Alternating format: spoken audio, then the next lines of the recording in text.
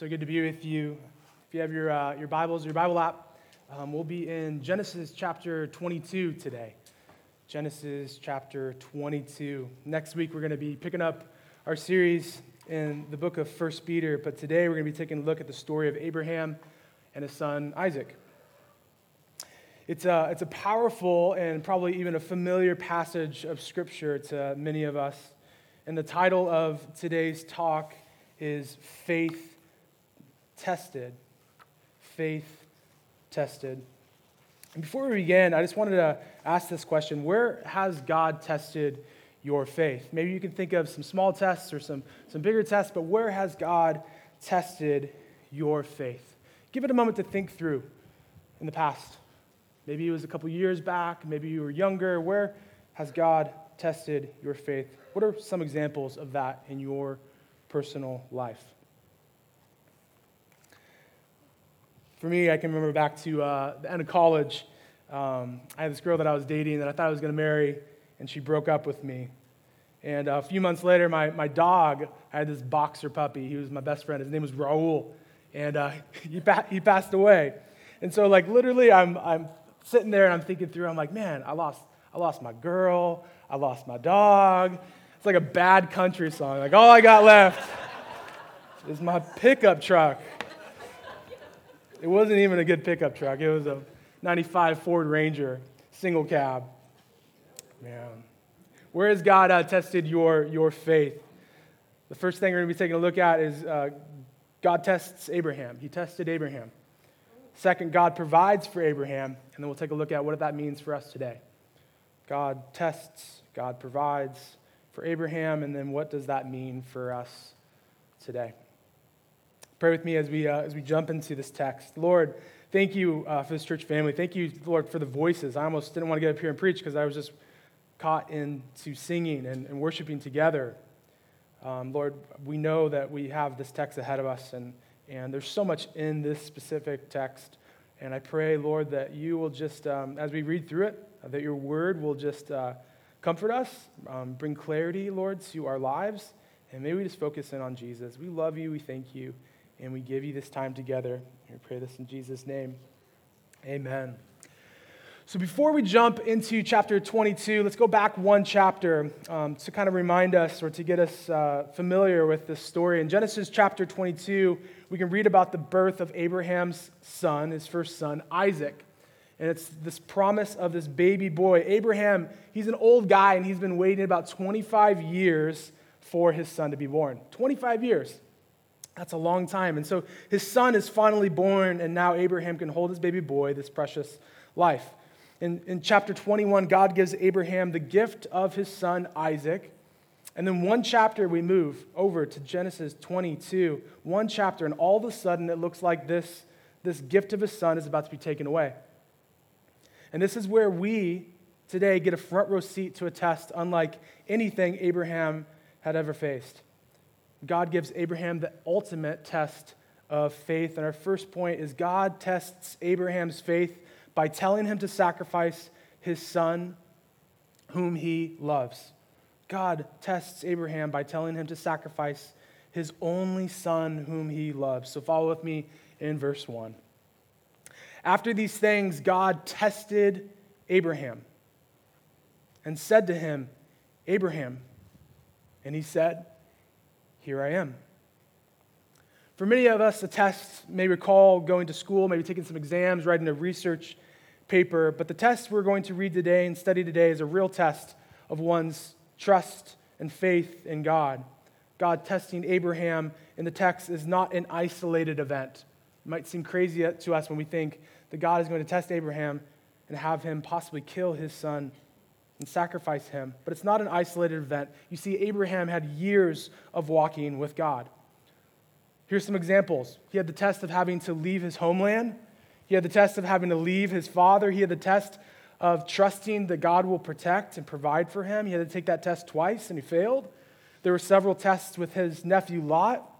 There was also the test of dealing with and working with a skeptical and doubting wife. And those are just a few. Can you relate to any of those? Leaving home? Some of our younger people that are in high school, maybe you're going to leave home in a couple years. What about leaving family, getting married, and maybe moving out of mom and dad's home? Or what about wondering if the Lord will provide for you and protect you? What about the test of a family relationship, struggle there, or even the test of a spouse? And each step and new chapter of Abraham's life was a consistent growing in his faith. And I'm convinced, this wasn't even like what I was kind of preparing, but I'm convinced that God allows us to experience the depths of his love and his mercy and knowing him the further along we are down the road. There's some of you here today that will experience some form of contentment because you are older than me, that I can't just pray right now and, Lord, give me this type of contentment. You're seasoned. You have years of walking with the Lord that you might experience a level of joy and contentment, a level of closeness with God that is available to me, yes, but also you've had the years of experiencing that. And so I'm looking forward just to getting older and experiencing that as well.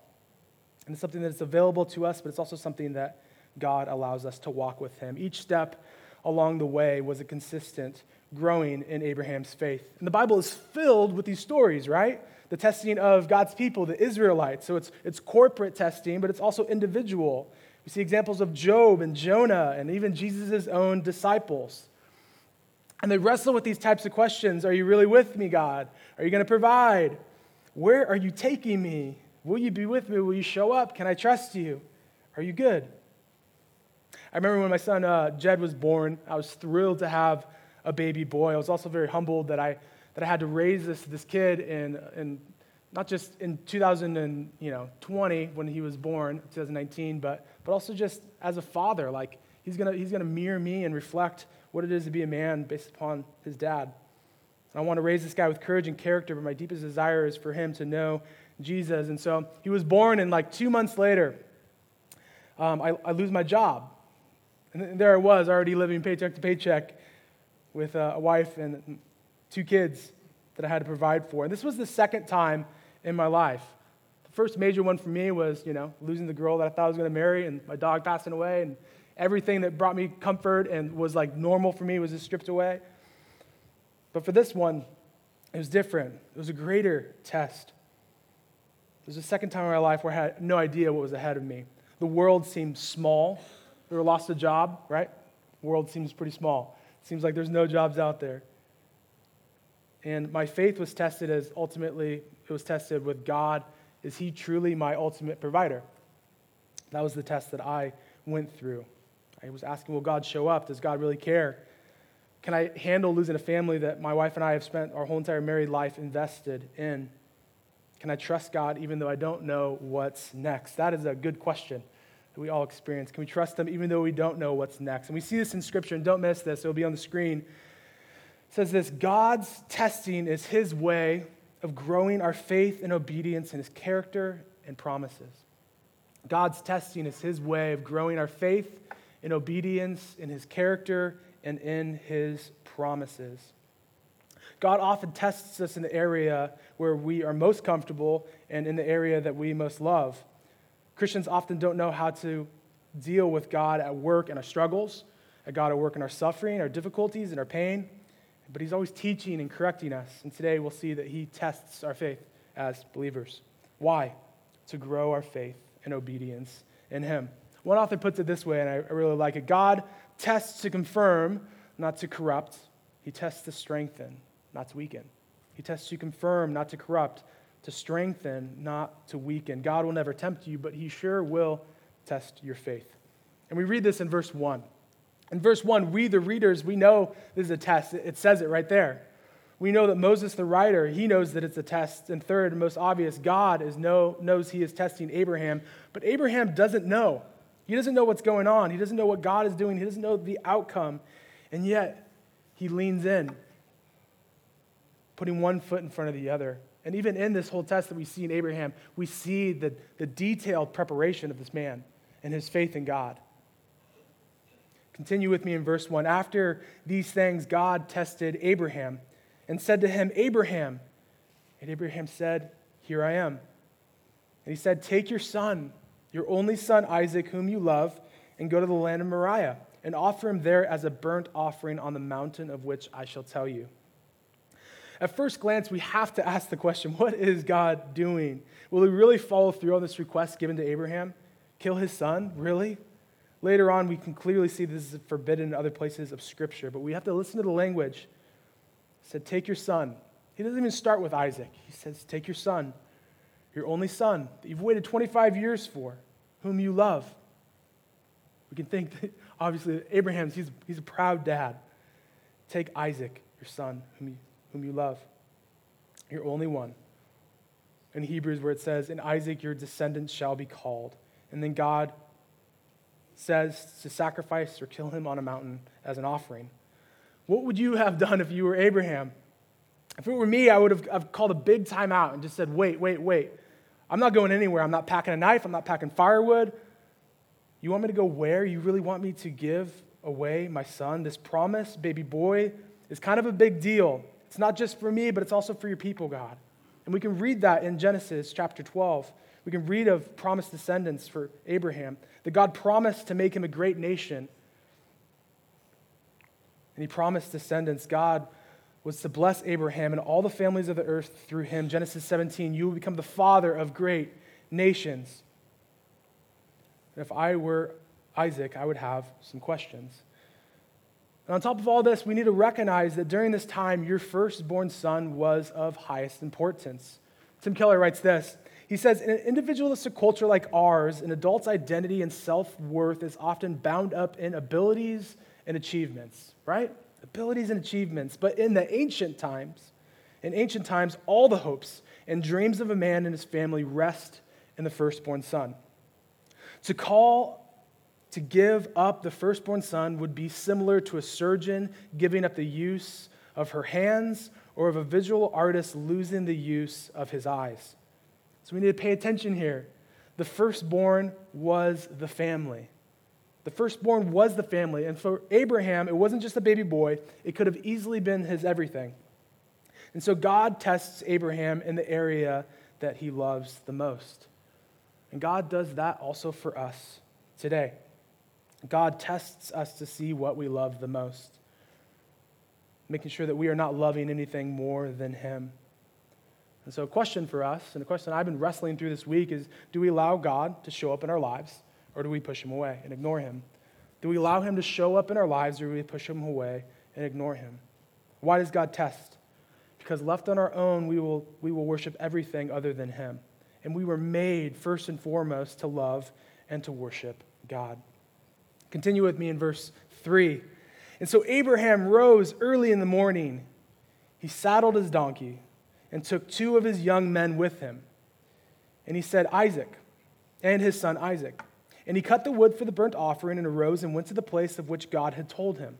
On the 3rd day, Abraham lifted up his eyes and saw the place from afar. Then Abraham said to his young men, 'Stay here with the donkey. I and the boy will go over there and worship and come again to you, and will return again to you.' And so the 4 men traveled to this mountain. And notice Abraham's faith. He said, 'We're going to worship.' This is what worship looks like. But then notice he also says, 'We will return to you. We will come again.' So Abraham is already saying, in other words, God will provide. Abraham believes in Hebrews chapter 11 that God would even be able to raise Isaac from the dead. When God promises something, he always makes a way. And Abraham believes in God's promises. God follows through 100% of the time. God will provide in a perfect way with his perfect timing when he says something. Even when it doesn't make sense, even when it goes against the grain, even when we don't think or feel, we read that he provides. But I'm sure Isaac, this teenager, had some questions for his dad. Continue with me in verse 6. And Abraham took the wood of the burnt offering and laid it on his son, on Isaac, his son. And he took in his hand the fire and the knife. And so they went both of them together. And Isaac said to his father Abraham, 'My father.' And he said, 'Here I am, my son.' He said, 'Behold the fire and the wood, but where is the lamb for the burnt offering?'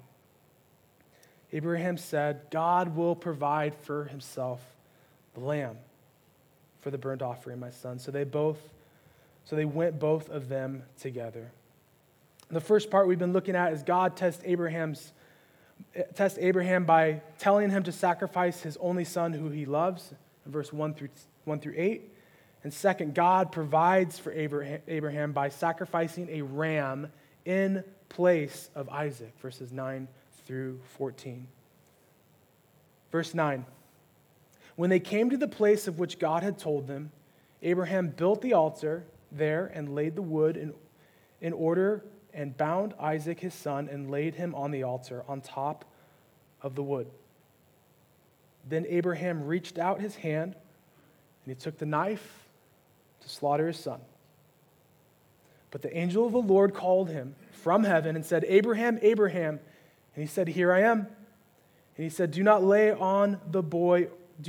hand on the boy or do anything to him, for now I know that you fear God, seeing you have not withheld your son, your only son, from me.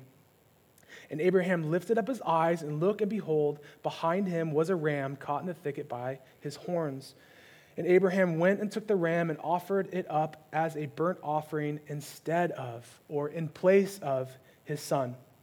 So Abraham called the name of that place, the Lord will provide. And it is said to that day, on the mount of the Lord it shall be provided. What a story. I mean, all Abraham really knew was that God had planned the entire future around Isaac. And yet God wanted him to sacrifice his son, Isaac. There was no way for him to reconcile the two, but he would obey anyway. And that is the faith that we see in Abraham.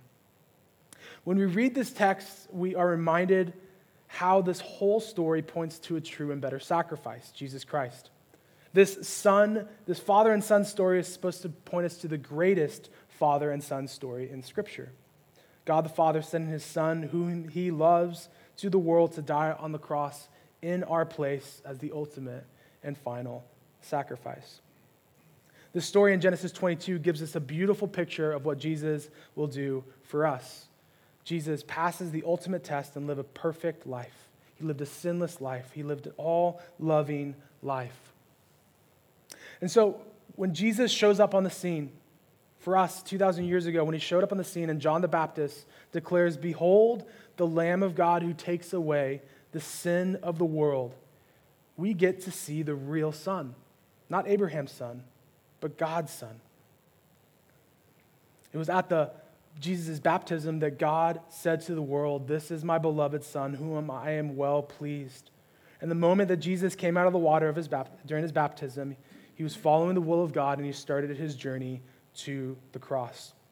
And what hit me the hardest this week, there's so many comparisons between Abraham and Isaac and God the Father and God the Son. What hit me the hardest this week as studying this passage is this idea that Jesus went through so much pain leading up to his crucifixion. And in that moment that the nails were going to be punctured into his hands and his feet, God the Father did not call out to heaven to stop it.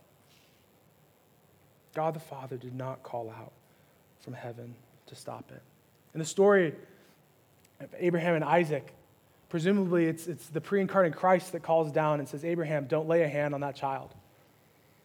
And then during this time, we see that God did not stop this sacrifice. And Jesus was crucified. And it was just a reminder to me of the seriousness of sin. As some pastors and writers and teachers would say, that we are more sinful than we ever imagined, and we are more loved than we ever hoped, than we ever deserved. In the moment of Jesus on the cross and him taking his last breath, God the Father was pouring out his love to the world. And we hear this in Jesus' remarks when he said, it is finished, it is paid in full. God not only provides for us, he has provided once and for all through the sacrifice of Jesus on the cross. God has provided everything we need in Jesus. And since he has provided on this side of the cross, when we are just here today, we recognize that he has provided everything in Jesus. And God will test us to keep our eyes on Christ. He will test us to make sure that we love him. And so are we as believers inviting him to test us? We don't put our faith in our faithfulness, but in Christ's faithfulness. We put our faith in Jesus to pay the penalty of our sin and to give us true life now and forever. And so by way of application, we recognize that God has provided everything we need in Jesus, his life, his death, his resurrection. We know that this story points us to the greatest story, and that God will test us to make sure we keep Jesus first and foremost in our hearts and our minds. And I don't know where God is testing you this morning, but Psalms 26, 2-3 says this. It says, "Test me, Lord, and try me. Examine my heart and my mind, for your faithful love guides me, and I will live by your truth."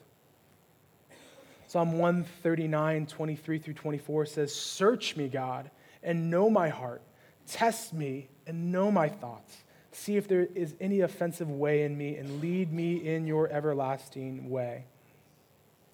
I don't know the things that are competing for your love for Jesus, but in view of the story that we've heard today with Abraham and his son Isaac, the question I want to ask us is this, and you specifically: where is God testing you? Where is God testing you? Where is God growing your faith in obedience in his character and his promise? Are we living this life as we read in the text where God speaks to Abraham and he says, "Here I am"? He says, "Here I am." Please read it 3 times in the portion that we were reading. Or are we living a life that says, "I'm not here"? Jesus lived a life of perfect obedience. He lived a life that says, God the Father, here I am. And he was the great I am. So where are we letting God test us? Does God test us today? And the second question is this: are we faithful in the small tests of life, and are we ready for the big tests of life? Are we being faithful in the small ones that God gives us? And are we ready for the larger tests in life? Do we trust God even when we can't track him? Do we trust God even when we don't know exactly and understand all of his ways? And I believe that there is no better place than to invite God into our lives daily. To say, "God, here I am. Search me, use me, teach me." There's no better place than to listen to his voice and allow him to grow our faith and obedience in his character and in his promises. So let me pray, and then Corey's going to come up, and we're going to spend some time, just a few minutes of just praying together, or you can pray with one another. And let's really ask the Lord to teach us this morning, to be our great teacher, and he's our great provider. Pray with me. Lord, thank you so much for just this text as we work through it. As we see Abraham and his son Isaac, it points to the greatest story, Father, of you sending your son Jesus.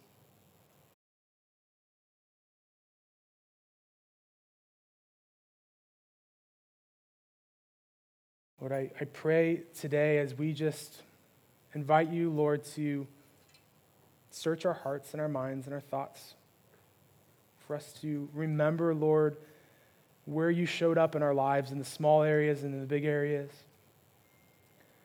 May we allow you, Lord, to test our faith. May we be people that say, "Here we are. Here I am. God, know me. Work through me." May we recognize, Lord, that we desperately need you. You already know what's going on in our hearts. You already know what's going on in our minds. You know us completely. And yet, Lord, you allow us to take one step forward, to lean in, Lord, to who you are. And we know, Lord, that your ways, Lord, lead to peace. We know, Lord, that your ways lead to life. We know, Lord, that your ways lead to understanding who you are. And so I pray, Lord, that your son Jesus will show us, Lord, more of who you are today as we teach ourselves more of the gospel and remember the truths of everything that you have done for us. We love you. We thank you for the story. We thank you, Lord, for your word. We pray that you will continue, Lord, to teach us. We love you. In Jesus' name, amen.